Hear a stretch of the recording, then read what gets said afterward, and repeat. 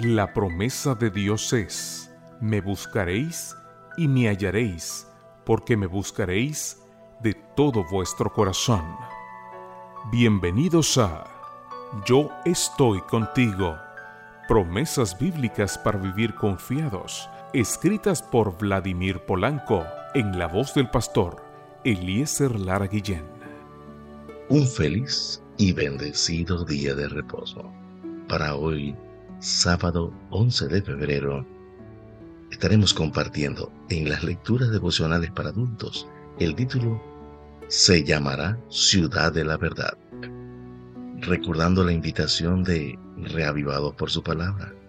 Para hoy estaremos leyendo del segundo libro de Crónicas, el capítulo número 27.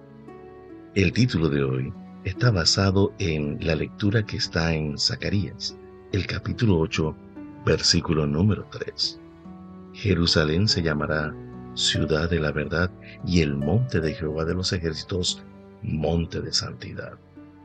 Satanás sedujo a nuestros primeros padres para que comieran del fruto prohibido al espetar la mayor mentira que alguna vez haya sido dicha en la tierra. No es cierto, no van a morir.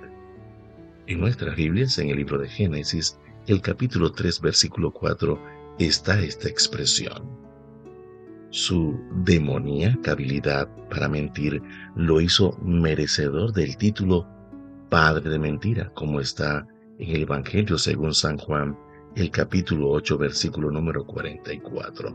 Pero además, se ha especializado a lo largo del tiempo en hacer de nosotros personas mentirosas.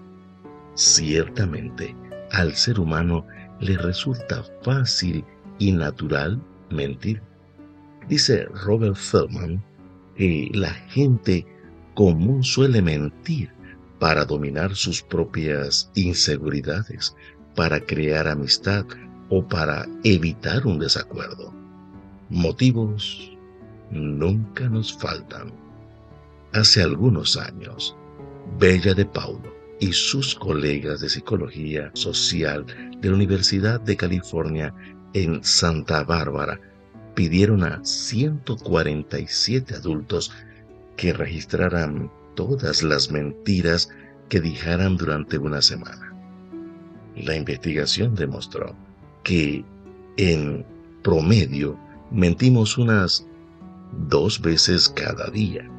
Otro estudio puso de manifiesto que las mujeres mienten en un 64% de sus conversaciones, mientras que los hombres lo hacen en un 36%.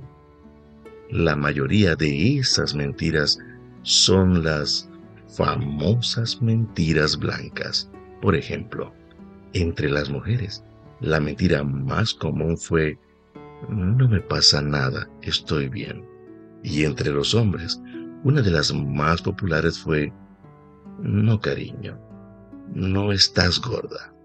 En fin, las mentiras se han convertido en un elemento ubicuo de nuestra humanidad. Dice el salmista que hay gente que su mayor placer es mentir. Así lo indica el Salmo 62, el versículo número 4. No obstante, nosotros los cristianos no debemos estar en ese fatídico grupo. No podemos dejar que nuestra vida sea dominada por la mentira, ni hemos de caer en una aparatosa frivolidad que nos haga pendular entre la mentira y la verdad constantemente. En el monte santo de Dios solo habitará el que de corazón dice la verdad. Observemos este pasaje que está en el Salmo 15, versículo número 2. Debido a que para nosotros mentir es tan natural como respirar, necesitamos que una obra celestial se efectúe en nuestros corazones.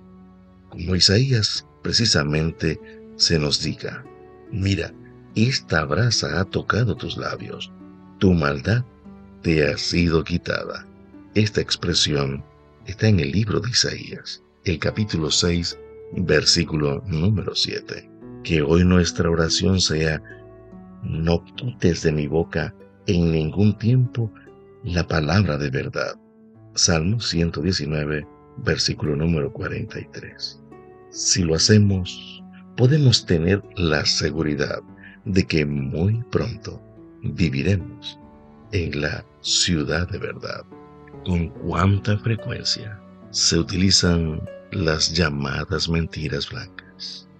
Le invito para que oremos juntos. Amado Padre Celestial, tu palabra es verdad, tú eres la verdad, el Espíritu Santo es verdad, Cristo es la verdad, y tú tienes, Señor, una iglesia para que comparte esa verdad. Permite que en nuestros labios solamente se utilicen la verdad y no así la mentira. Bendícenos con tu palabra, bendícenos, Señor, con tu presencia, guíanos y dirige nuestros pensamientos, y que muy pronto podamos llegar a esa ciudad donde tú habitas, donde podremos, Señor, vivir en verdad por la eternidad. Pedimos, agradecemos en los méritos de Cristo Jesús. Amén.